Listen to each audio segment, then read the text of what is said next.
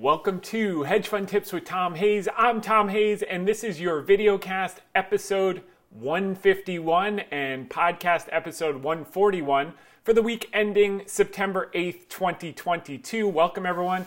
A ton to cover today, so get your pens and paper handy.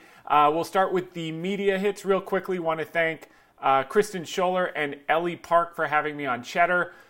Anyone that owns or has been involved with any of the meme stocks, listen into that. There's a really good message for you.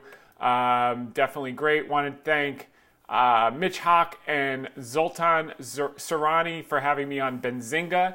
This was a longer segment all about the markets and some of the factors that we're going to cover today. Always get really positive feedback from Money with Mitch on Benzinga, so check it out if you haven't already.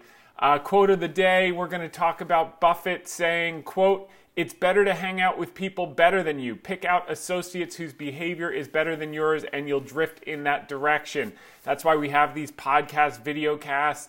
Many of you are not full-time in the investment market, so you can learn from someone who is. I had a lesson with the golf pro last week, a playing lesson, and he's like, basically you got it all together. The number one advice I could give to you is just consistently play with people who are better than you. And I've always sought to do that, and that'll help bring me up the curve over the next couple of years. So let's look at the general overview of the market, some of the indicators we look at. This 10-day put call is starting to come down, still elevated, a lot of fear in the market. This is a formula for things to move up, not down. The fear is already there. The fire already happened. Take a look at the previous times. All of these indicators are near points where you want to be a buyer, not a seller. And they're even more pronounced, and some of them are starting to turn up as of yesterday. We were kind of in the minority telling people that this was an opportunity, and now it's starting to play out. Now, we still have a lot of way to go in terms of getting those inflation numbers next week, are the most important data points of the year. But look at this, equity managers only at 32% equity exposure. They're going to have to chase like crazy on any good news into year end.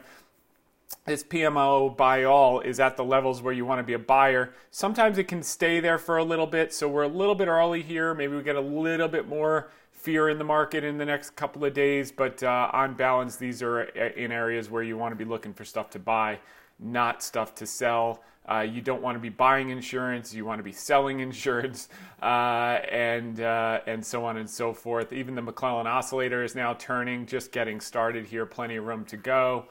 Here's another on the new NYSE McClellan. I mean, the setup looks great. The skew, which we've talked about many times, managers have already taken down their exposure.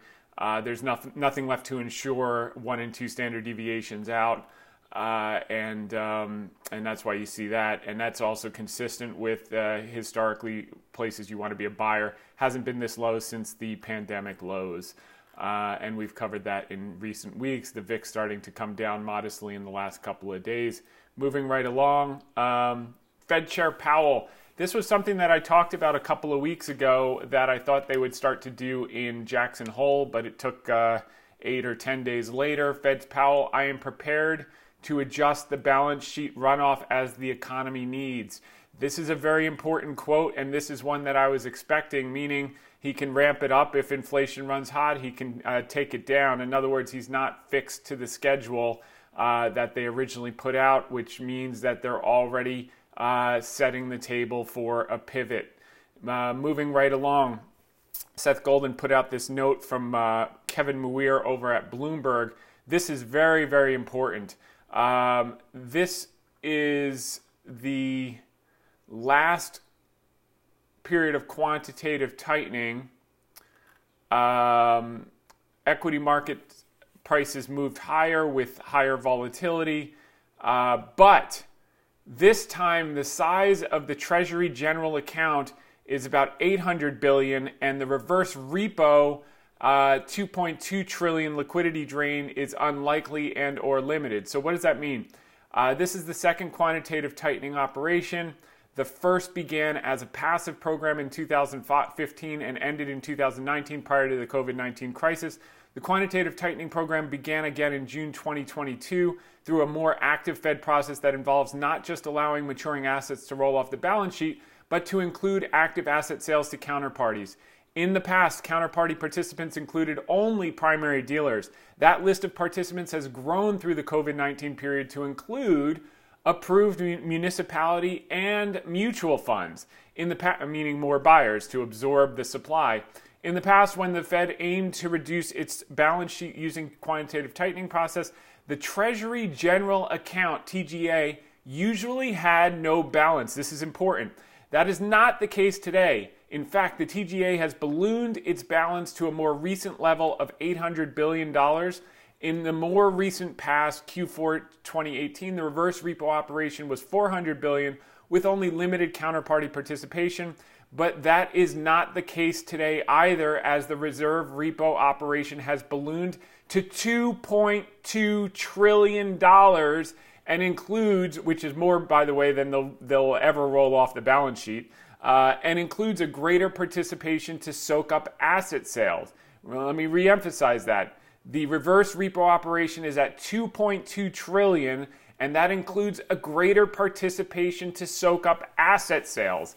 The aforementioned accounts above act as liquidity provisions for the financial system. That's $3 trillion of total liquidity between the TGA and the reverse repo.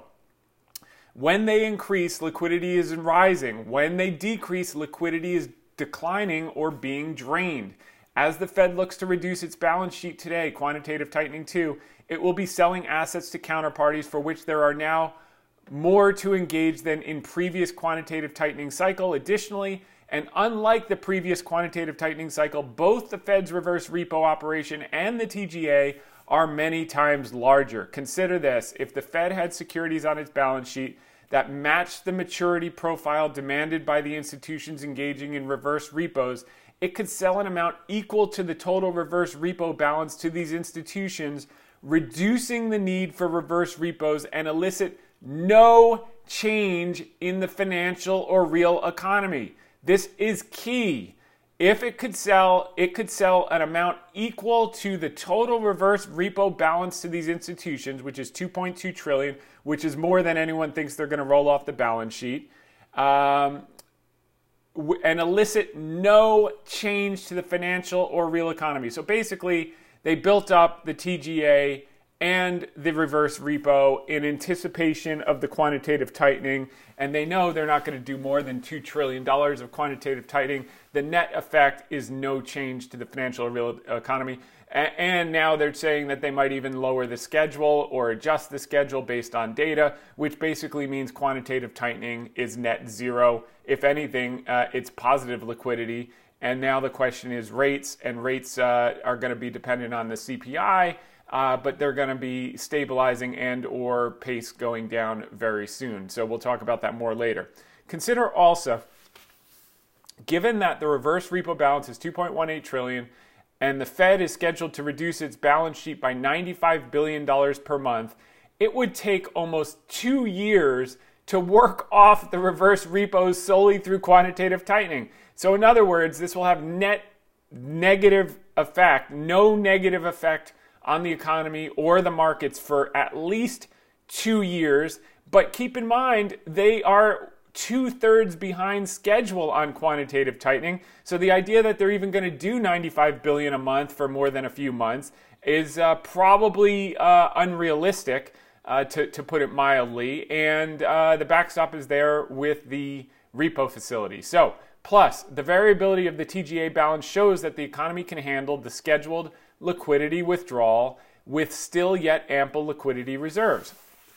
From the end of November 2021 to April 2022, the TGA increased by $816 billion. That was equivalent to quantitative tightening 2 of $163 billion per month, far above the scheduled monthly draw commencing September 2022. Given the balance of the TGA and reverse repo operations combined with the increased counterparty participants and the lesser quantitative tightening 2 operation, mathematically there is no real issue regarding net liquidity drain of the financial economy. So kudos and hats off to Kevin Muir over at Bloomberg for putting this out. and Seth sending that along, really powerful stuff. ECB, let's talk about what the Fed had to say today, namely Jay Powell. When Jay speaks, we listen. Remember, the theme is to talk hawkish and act dovish. So, Powell, the pandemic gave rise to much more dire consequences. We wouldn't have seen high inflation without COVID, which the converse then is true. As COVID leaves us, inflation therefore must go. In other words, it's not the 1970s and the 1980s, and we'll talk to some of those points in a minute. Pandemic led to shift away from services to goods. Okay, that's shifting back. That's not obvious. Contributed to constrained supply. If you remember, off the LA port just 6 months ago, there were 40 ships waiting to get in. Now that's down to 8. Everything is normalizing. Pandemic contributed to a reduction in labor force size. That's now moving up, as we saw in the jobs report last week. The labor force participation went up, which is going to create some slack over time as that trend continues. Powell will keep going until we get the job done. He may find out on the 13th that the job is done, or getting a lot closer to it, particularly when you look at 5-year inflation break-evens now, the lowest in about a year and a half, which is mind-boggling. So Powell, it's very much my view, we need to act forthrightly and strongly on inflation, talk hawkish, act dovish, get that reserve repo facility and TGA balances well beyond any tightening they're going to do. Powell, longer inflation remains above target, the greater the risk. Well, inflation expectations have completely collapsed from 359 down to 251 since March. So that is key. History cautions against prematurely loosening policy. That's different than stopping to tighten, which would be considered a pivot. And I agree with him, and I think the first cuts won't come till sometime next year. Powell, we will not be influenced by political considerations. Cough, cough. It's very important that inflation expectations remain well anchored. This is the most important line, and this is what I've been talking about. The Fed cares more about inflation expectations than they do actual inflation. And with inflation expectations collapsing since March, and particularly in a pronounced way in the last few weeks, with RBOB and gas prices going down for the last 85 days consecutively, their talk hawkish and act dovish plan is working perfectly, and give them a lot of credit for what they're doing. So odds are still on 75 basis points in September. I think that's going to change pretty quickly as we get the CPI numbers next week, but we'll see. At the very least, it's going to be that conference that comes after, and how does he guide forward? If they did do 75 and he says, hey, 75 is highly unusual with the recent inflation numbers. If those continue in the next month or so, this will probably be the highest, the final of the unusually high hikes, i.e. this is the last 75. Then, it could be a dovish conference and that would be okay. But I think more likely than not, I think the CPI number is going to be strong enough that they can go 50 and be in line with what Harker said, that 50 is still substantial when you consider out of the last 86 hikes since 1983, 75 have been 50 or less. Moving along, at the short end, the clock is ticking and more concerns public will incorporate higher inflation expectations. Well, they're not if you look at break-evens, and he knows that, but talk hawkish, act dovish. Labor demand still strong. That's largely true, but softening. Just want to see. We looked at national. Okay, so now they're getting to nominal income targeting, which they're not doing.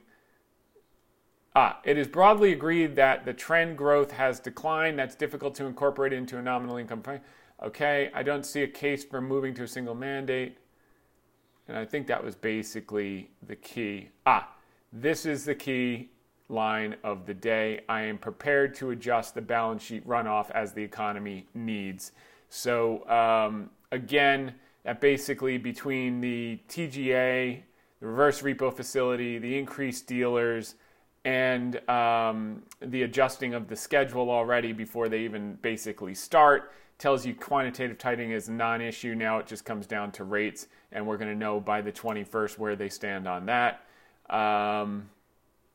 I don't see a case for returning to a scarce reserve game, which is another way of saying I'm going to pump this market with as much liquidity as it needs. Moving along, crypto. Our federal fiscal policy is not on a sustainable path, you think.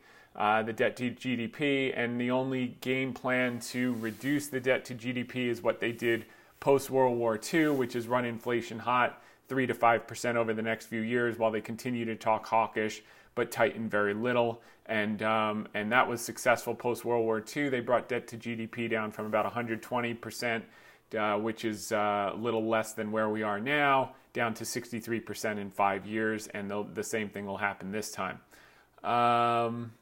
Especially now that we're moving into a gridlock environment post-November. There'll be much less spending happening moving forward. Monetary policy. Okay, monetary. Just want to make sure I didn't miss anything from Powell. And that's it. So that was very good, and the market liked it. I think the market is up. Yeah, Dow's up 163. I think the S&P was up 29 points last I looked. Here's some important inflation stuff. Wholesale gas futures are down 6% week to date, on pace for the fourth straight weekly loss for the first time this year. We're back down to early 2020 levels, so this has completely rolled over. Moving right along, 3% drop, 3.6% drop in used vehicle prices in mid-month. Manheim update. Full month August results for used car pricing shows Manheim down -4%, the biggest decline of the year. So August headline CPI modeling used car prices, which is a 4% weighting, is down 3%. It's actually down now 4%. Gasoline prices, which is a 5.2% weighting in CPI, are now down 12%. Those two components would be a whopping -75 basis points drag. Pretty good chance we get a negative headline reading on September 12th, September 13th, I believe. Talk about hiking into a slowdown here. You see crude oil rolling over. I think it was $82 yesterday. Lumber futures back to the future, all the way back down to where they started. Freight index, shipping rates, China to the West Coast, all the way back down to a year and a half ago levels. Baltic dry index, new lows here. So again, everything's coming down. Now, gasoline falling like a rock, down 25% in 85 days. Never seen during the inflation era of the 1970s to 1980s. As I said 2 weeks ago, people are looking at the wrong decade. All of these guys who grew up in the 70s are saying it's the 70s with recency bias, like a general fighting the last war. The decade to look at is the 1950s, and the model that the Fed used to talk hawkish, let inflation run above trend, bring down debt to GDP. There was huge borrowing to fight a visible war in World War II, huge borrowing to fight an invisible war during COVID. And so what does that mean? Look at the 1970 to 1990 period. Gasoline rose for a decade before it even started to fall. It did not register a single peak to trough drawdown of more than 2% in 10 years. Completely different than what we're dealing with now. Complete rollovers here. In that period, in the 70s that everyone talks about, it just kept going, and early 80s, it just kept going up and up and up before finally flatlining in the 80s. Every time gasoline has just flatlined, CPI tanks. In 1981, this was a precursor to a massive decline in CPI. See what we are getting at? Okay, so that's exactly what happened to CPI. Once gas stopped going up, CPI rolled over. Once gas stopped going up, CPI completely rolled over. And gas is not only flatlining, it's collapsing, and CPI is going to go with it. So that's the story. Hopefully they just don't raise too much, and they're patient with this, because tightening always has a lagged effect. So if they do another 75 6 months from now, that's really going to have an impact. And they've just done 275, so it might be too much. So our base case is 50 or less. That's in the minority. Or if they do 75, they're going to have really, really dovish guidance. but at least we know now quantitative tightening is a net neutral.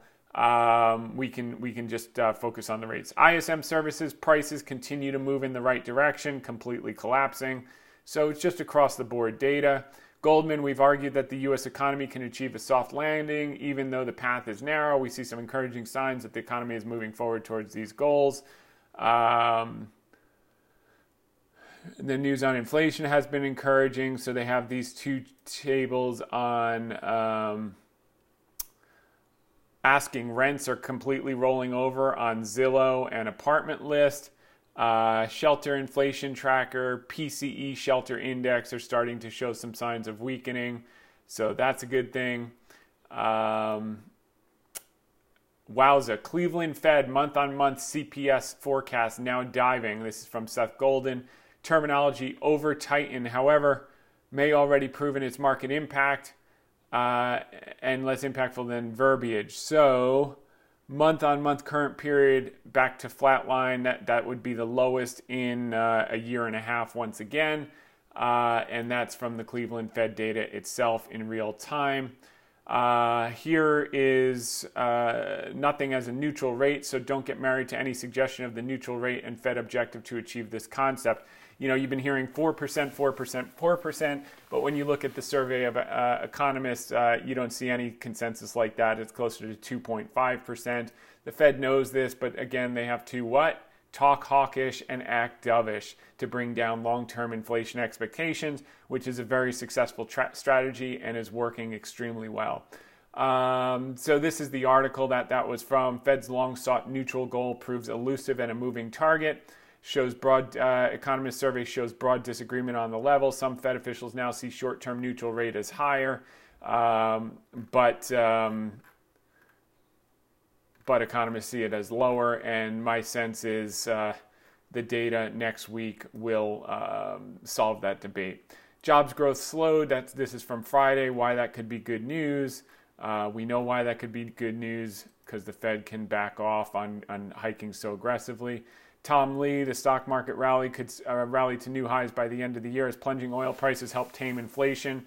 Tom Lee's fund strat, we agree. We covered some of this concept last week. This is a newer thing.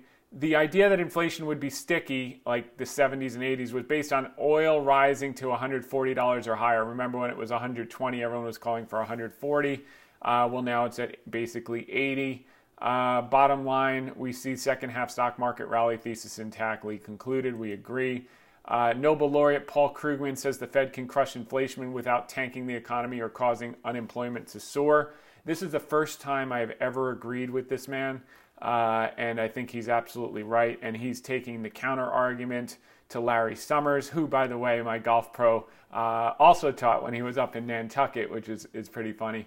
But he said, we can have a fairly soft landing that doesn't impose massive suffering. I'm for gradual rate hikes until there are clear signs of slowing underlying inflation. So we're in this camp as well, and gradual would be, 50 is unusually high.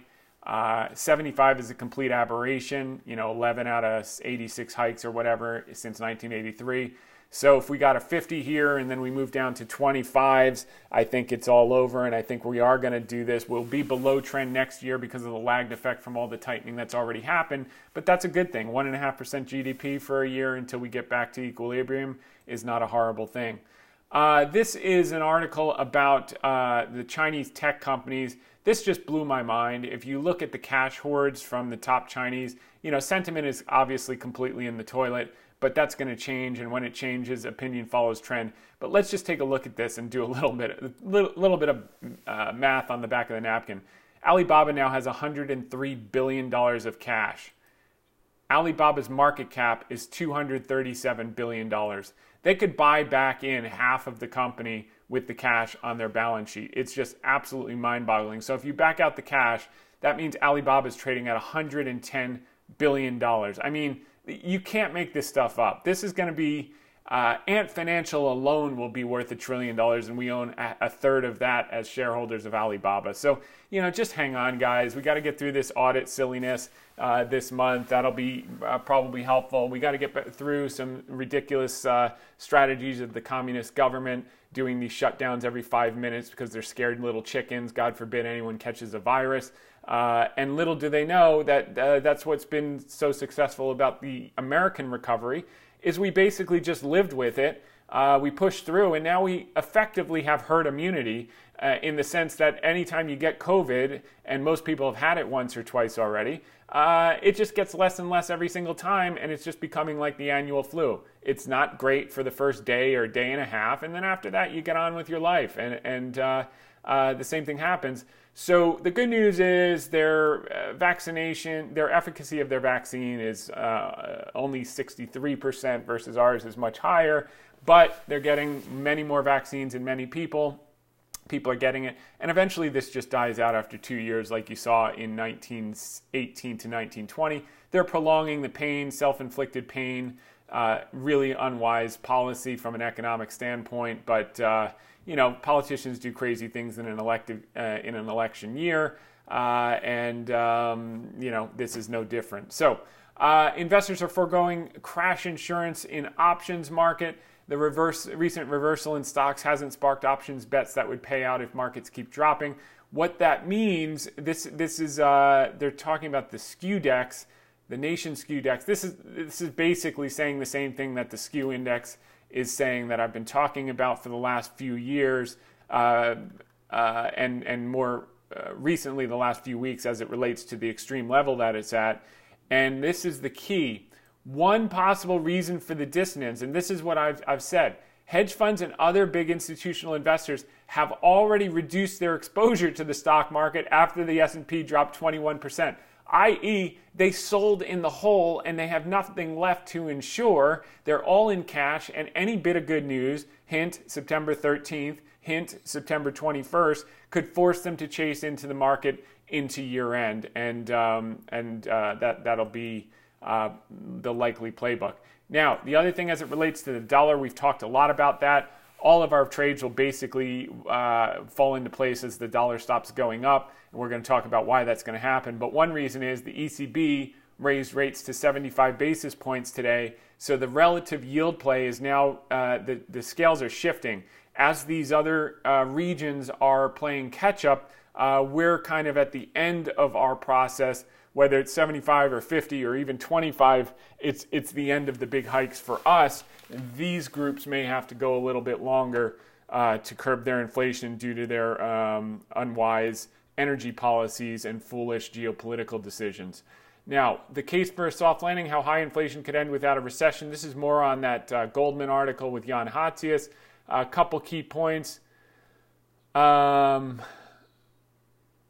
three soft landings were 1965, 1984, 1994. We're in the 1994 camp. So far, it's playing according to script.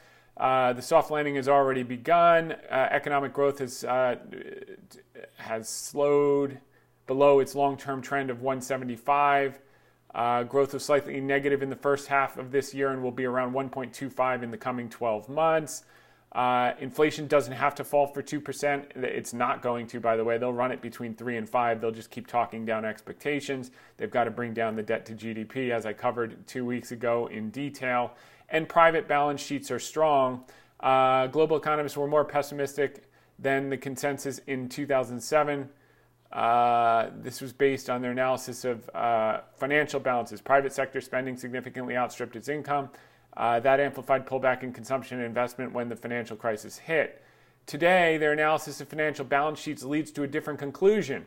Private borrowing is within historical ranges. This doesn't rule out a recession. Indeed, it might mean the Fed at the margin must raise interest rates more to achieve the desired slowing in demand. But Mr. Hatzius said the sort of knock-on effects that transform into a moderate downturn into something more severe are much less likely. The absence of such tail risk favors a soft landing. Goldman's upbeat outlook is swimming against the stream of economic history and recent market sentiment, but inflation news in July and job market news in August have made it more plausible than a few months ago. We agree with Jan Hatzius in this case. Let's just break down to the China situation. I've always said watch the dollar. Once that stops going up, this trade's going to take off. The other factor is obviously the zero COVID. So here's a COVID tracker from Morgan Stanley this week. 16% of national GDP is under some form of lockdown right now as of 2 days ago. 2 domestic vaccines have been granted EUA approval. So that'll get more and more people vaccinated. But these are the cases, domestic asymptomatic cases. They did peak now going on 3 weeks ago, so that's good news. This looks like it's rolling back over as we've seen many spikes over the year. I can't believe we're still looking at these charts 2 years later, but the difference between the U.S. and China is U.S. had a better policy, just let people get immune to it, whereas China wants to prevent everyone from getting the flu. And as a result, they're dealing with these spikes 2 years later, which is just silly season, but that's how they've chosen to govern. And ultimately, no matter how bad they screw it up, the virus is just going to die on its own over time, and they'll have nothing left to lock down. So Chinese securities regulator says that it will implement the Sino-U.S. audit deal. Just for clarification, they wanted to say that, yeah, we signed it, but we're actually going to do it because many people were questioning. Usually when Chinese sign a document, that's when they begin negotiating. In this case, it seems that they're actually going to follow through with it because it's in their interest. China cuts bank's forex reserve rate to boost yuan as the dollar strength persists. So they're in panic mode across the board, and they will get things resolved with the amount of stimulus, etc. But they've just got to stop with the silly season, and the shutdowns will stop, if not by intelligent governing policy, by the simple fact that the spike is 3 weeks in the rearview mirror. And the way these spikes work, as we found out in the U.S. and around the world, is they get very acute and then they just roll right over the following weeks. And it looks like we're 3 or 4 weeks into that. China sees third quarter as key for rollout of stimulus measures. Support policies are crucially important. The NDRC official, PBOC deputy government, says country can keep yuan stable. So this is just more of the panic. They want to make sure all the stimulus they promised gets into the system this quarter. Xi renews call for China tech push after U.S. escalates curbs. So they want chips. They're desperate. Who are the players in chips? Well, Alibaba is one of them with their AI chips, with their cloud chips, with all the chips that the government needs. So they're going to have to continue to support Alibaba since they did their pivot in March. Cutting China tariffs would ease inflation expectations for the U.S. The golden moment is coming soon. That implies November 15th when when Xi and Biden meet at the G8 meeting. I think that's November 15th. I'm sorry, at the G20 summit in Bali, Indonesia, November 15th and 16th. Moving right along, U.S. audit deal or no deal.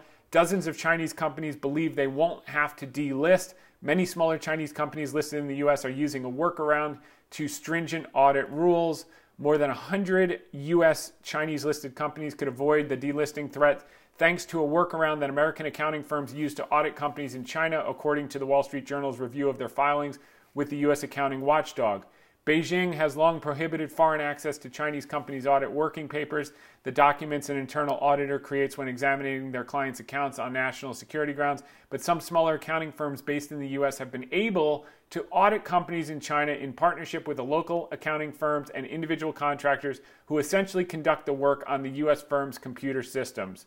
So the raw audit records are maintained by the U.S. accounting firms and are hence accessible to U.S. regulators and subject to inspection. That means Chinese clients of these firms aren't in violation of the Holding Foreign Companies Accountable Act of 2020, which bans the trading of securities of companies whose auditors can't be inspected by the American audit watchdog for 3 consecutive years. So effectively what they're saying was this was a complete charade, and they both realized that Gensler, who came from Goldman Sachs and knows the value of the Chinese IPO listings, debt offerings, equity offerings, and banking relationships, helps our U.S. banks. And the Chinese realizing, wait a second, the Hong Kong markets aren't deep enough for us to finance the future growth that we want for 1,400,000,000 people. So therefore, we should keep access to the deepest, most robust credit markets and equity markets and capital markets in the world, in the United States. And all of a sudden, a good plan comes together.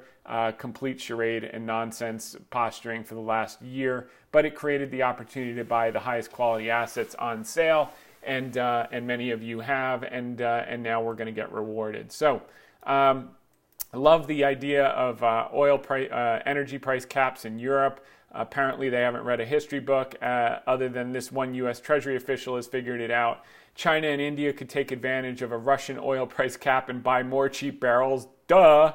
That's exactly what they've been doing while we're drawing down our strategic petroleum reserve because we've had the lowest oil leases available since the new administration came into power. China and India are aggressively filling up their strategic petroleum reserves, building reserves at a discount that we've given them through Russia because Russia can't sell to other places. So China is the greatest beneficiary of our policy. You literally can't make this stuff up. Moving on to Alibaba, this is a Morgan Stanley note from the Virtual Asia TMT conference. They have an overweight buy rating on Alibaba, albeit with sentiment so low, their price target is very low at 140, but they'll take that up just like they all do as opinion follows trend, et cetera, et cetera. So as far as their commerce business, July gross merchandise volume growth was better than May and June combined. We talked about that in terms of web traffic a few weeks ago.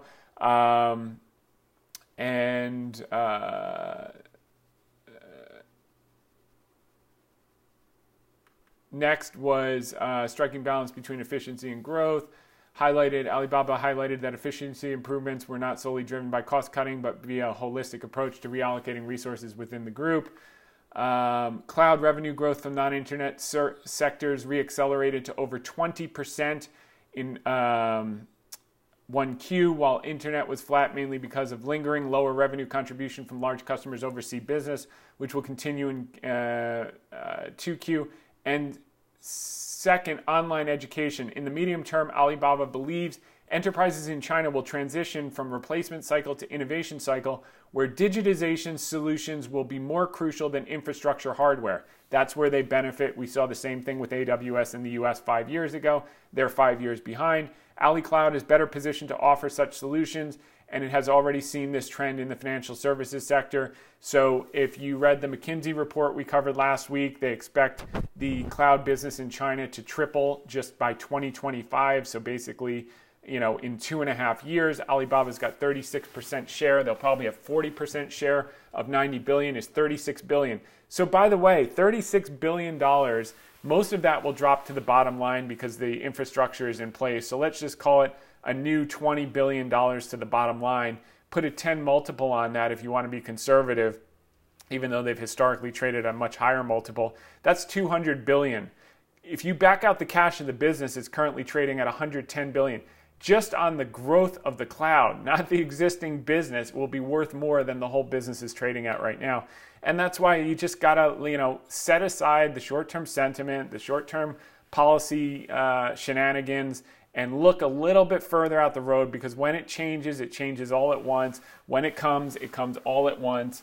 And, outsized returns are lumpy. But over time, if you look at things in a 3-year period, and you get the hockey sticks once every 2 years where you get double and triple your equity curve over time, that's how you outperform. So this is going to be one more example of it. We've gone over it ad infinitum. It's just a question of when, and I think we're near those catalysts now. One will be the Fed, and that'll help the dollar, and then 2 will be this election and everything else, and then they can get on with normalized policy.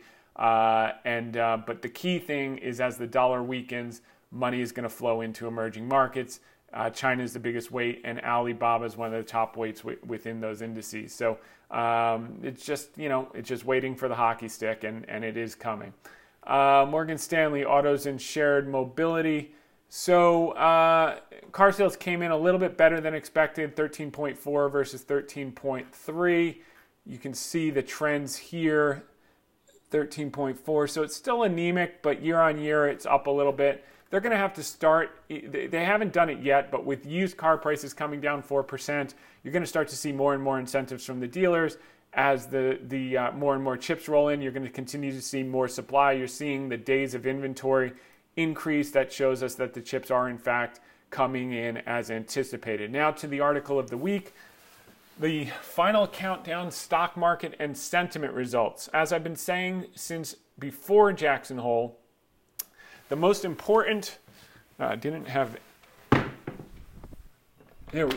most important data point for 2022 will come on September 13 when the CPI data is released. Nothing like having an 80s hairband Europe lead us into the most pivotal print of the year. This is the song The Final Countdown from Europe. You can see the last print on CPI year on year was up 8.5%. I think we're going to see that come down quite a bit. And we're going to see the month on month negative. So it's going to be very hard for the Fed to make a compelling case for doing abnormally high hikes a week later if this number comes in much lower than expected. So expectations are high, but as we covered last week, the underlying data points to a downside surprise, i.e. inflation coming in lower than expected. Here are the inflation components. We talked about RBOB. Energy is the largest component. We saw what happened with that with Carl Quintanilla's thread. New and used vehicles is the second largest. We see what's already happening with used vehicles rolling over in August with the Manheim Index. Food at home, restaurants, hotels and transportation, and shelter, which we showed you some data on shelter. Here's another chart from Barry Bannister at Stifel. It shows CPI year on year, which is the left axis, which got up to 9%, versus the average of ISM manufacturing and services prices paid on the right axis. And as you can see, there's been no instances where ISM manufacturing and services prices paid have rolled over to this extent and CPI didn't absolutely collapse.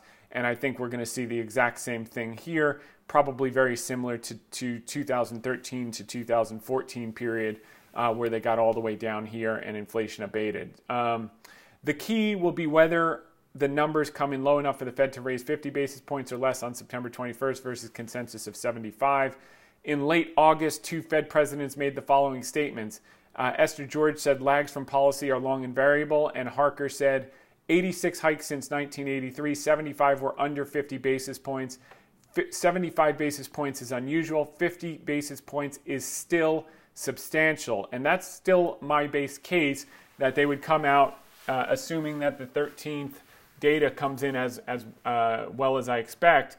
They come out and make that case like, hey, we're going 50. We're still committed to this. 50 is still substantial, much higher than expected. And if we have to do another 50, we'll do it. Otherwise, if the data confirms what we saw this month, we can go down to 25 for the next couple of months and then maybe be done. So the implication is they want to see the lagged effect of the recent 75 basis point hikes before going too aggressively on 75 basis points or the quantitative tightening schedule. This was reiterated yesterday by Cleveland Fed President Mester. Our challenge is to engineer a slowdown in economic activity without causing a recession.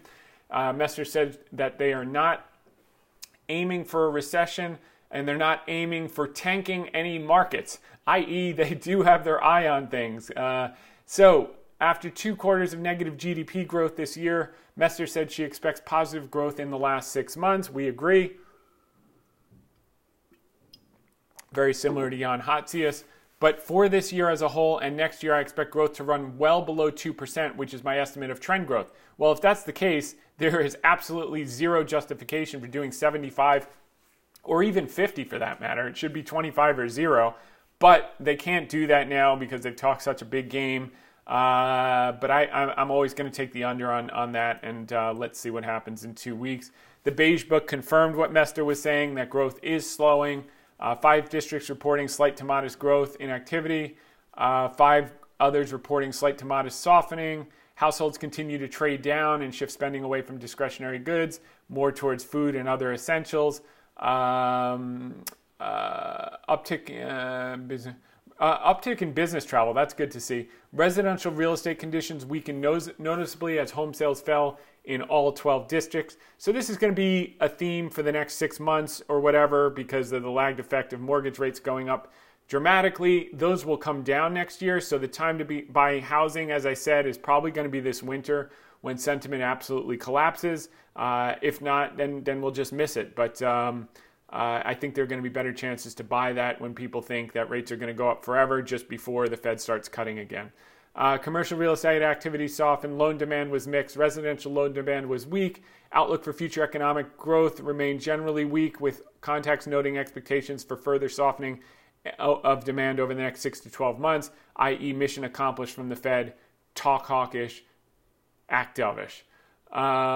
Labor markets, all districts highlighted some improvement in labor availability. Employers noted improved worker retention. People don't want to quit anymore. Slower pace of increase, moderating salary expectations were widespread. They don't have to pay them as much anymore. They're just happy to have a job.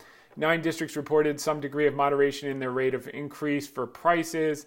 So prices are not going up as fast. Lower fuel prices and cooling overall demand alleviated cost pressures, especially freight shipping rates. Several districts reported some tapering in prices for steel, lumber, and copper. You think? Just look at the futures chart. Works on a lagged effect. They're going to come down a lot more in the cash markets. We pounded the table in recent weeks' podcast, videocast, and media appearance that the playbook is to talk hawkish, act dovish in a regime where CPI was 9% and the Fed funds rate was 2.25. That's all you need to know.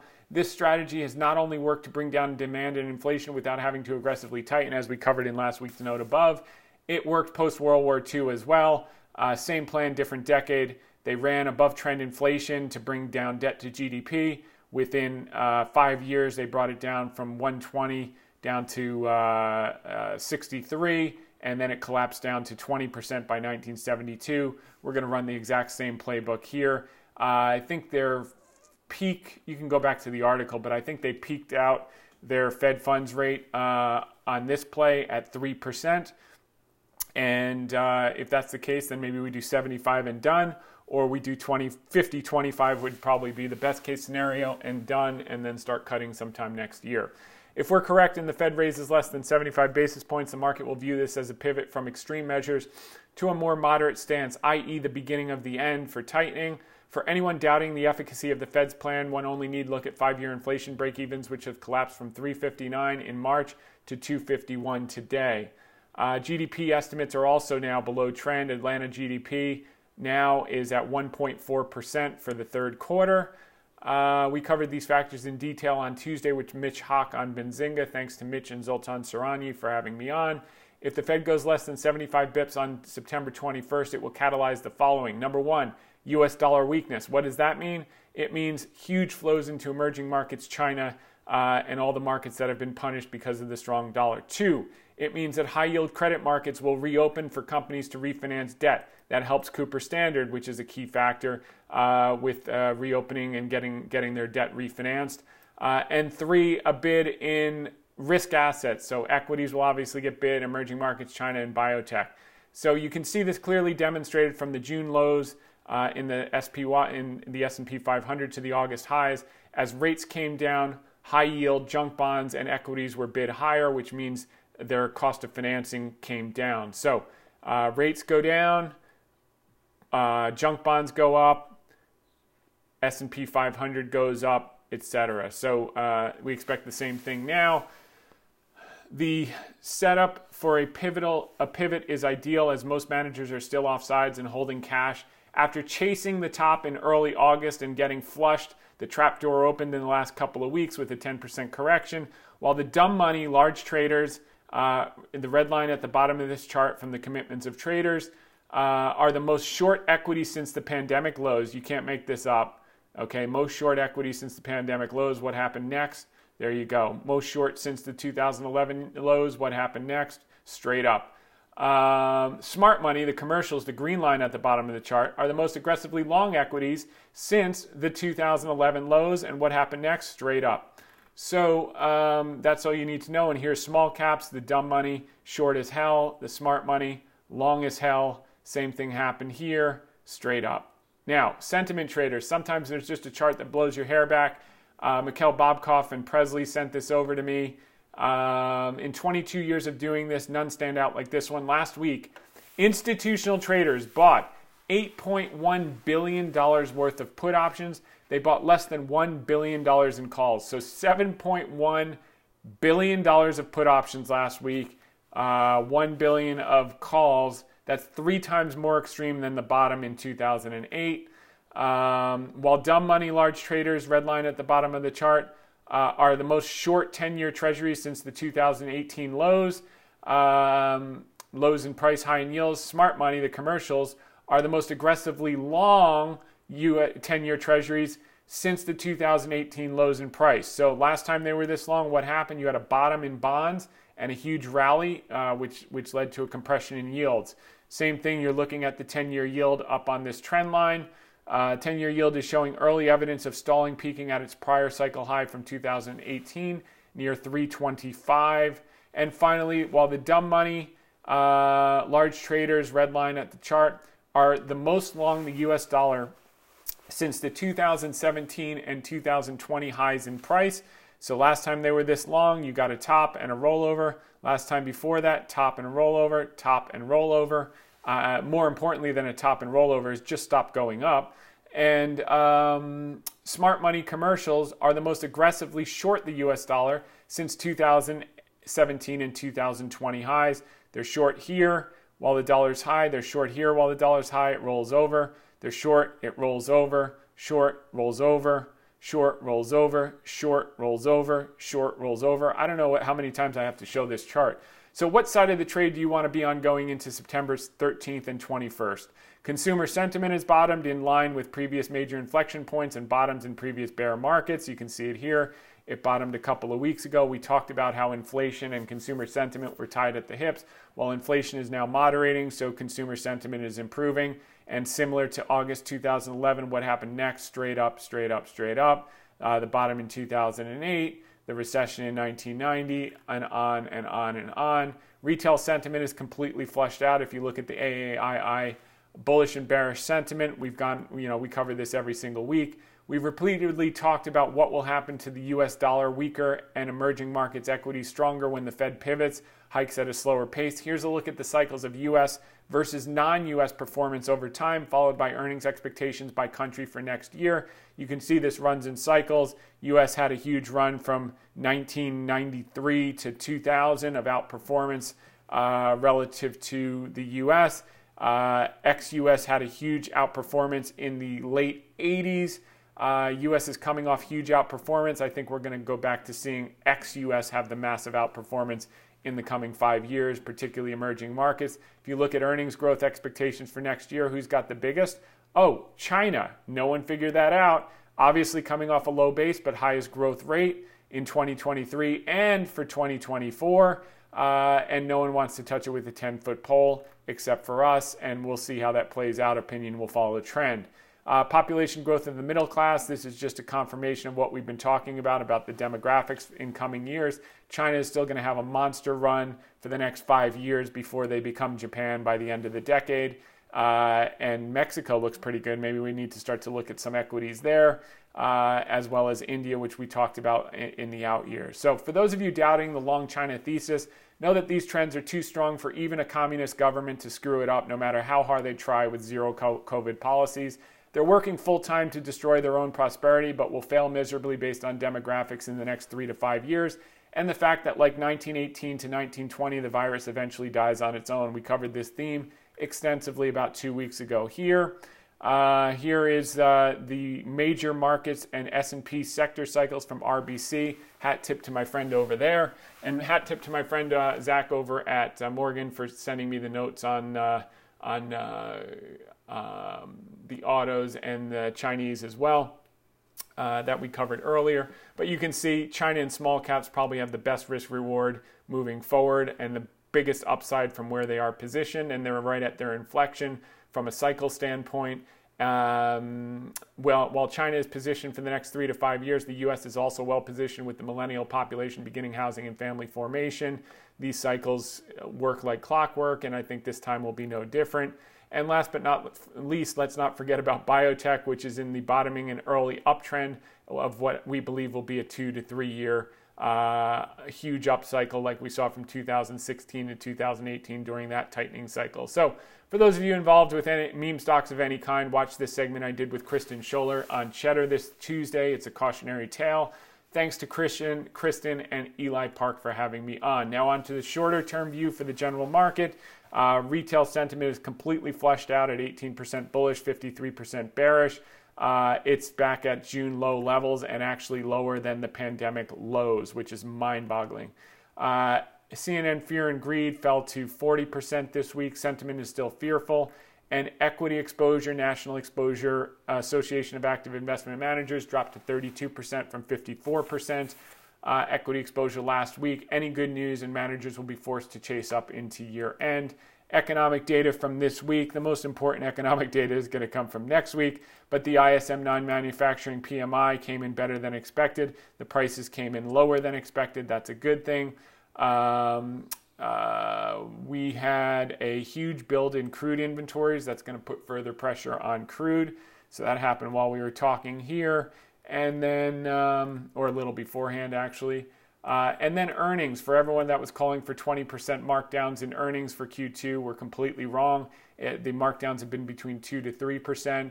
We're now trading at 16.7 times forward earnings compared to the 5-year average of 18.6 and the 10-year average of 17.0. We think if we do see a weakness in the US dollar, that estimates are going to go back up. No one's looking for that. So we got up to 250. We're down to 243, about 3%. A little less than 3% reduction when people were calling for the world to end. Watch what happens when the dollar weakens. We'll be off to the races. So with that said, we have covered quite a bit. Want to thank everyone for tuning in. We'll be back next week, same time, same place. In the meantime, make it a great one. Bye for now.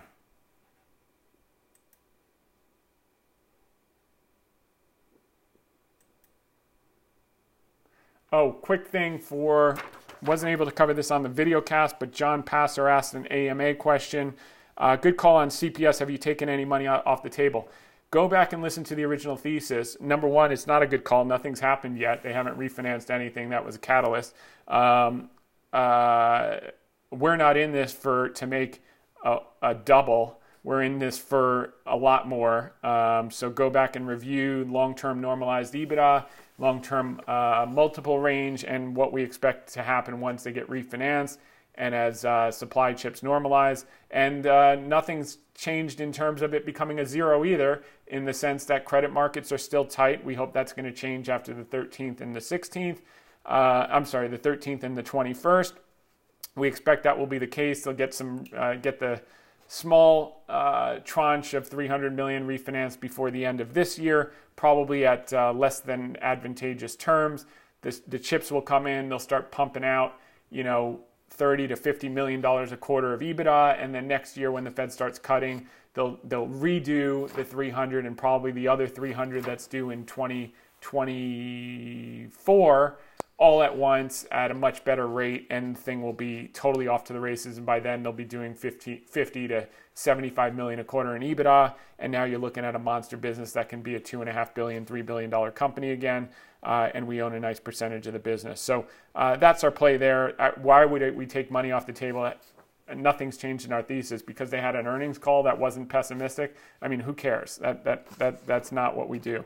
You said you bought options on BABA to reduce the basis of your initial purchase. Do the options have an expiration date? These expire in December. We'll probably use the next bout of strength to either roll up and out portion of them. We'd be perfectly comfortable to increase our basis now. What will be once they blow through 105, 113.50. We would be happy to roll them out to a much higher level and tack on another year or 2 years so we can get a double or triple on the underlying and a many multi-bagger on the combined derivative and equity exposure. Does biotech seasonality still favor drug approvals? They're happening. And are biotech companies still ripe for buyouts? Yes. This is, again, a 2-year trend. I don't care about what happens on a day-to-day or week-to-week basis.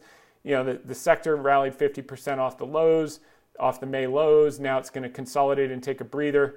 For points of reference, go look at the 2016 to 2018 chart on XBI. It's fits and starts, but the trend is up to new highs over the next 2 years. And which above would you personally be most inclined to add money to at this time? All three. So thanks for the great question, John. Sorry I didn't get this in on the video cast, but podcast listeners can share it with their friends. Thanks for now, and we'll see you next week.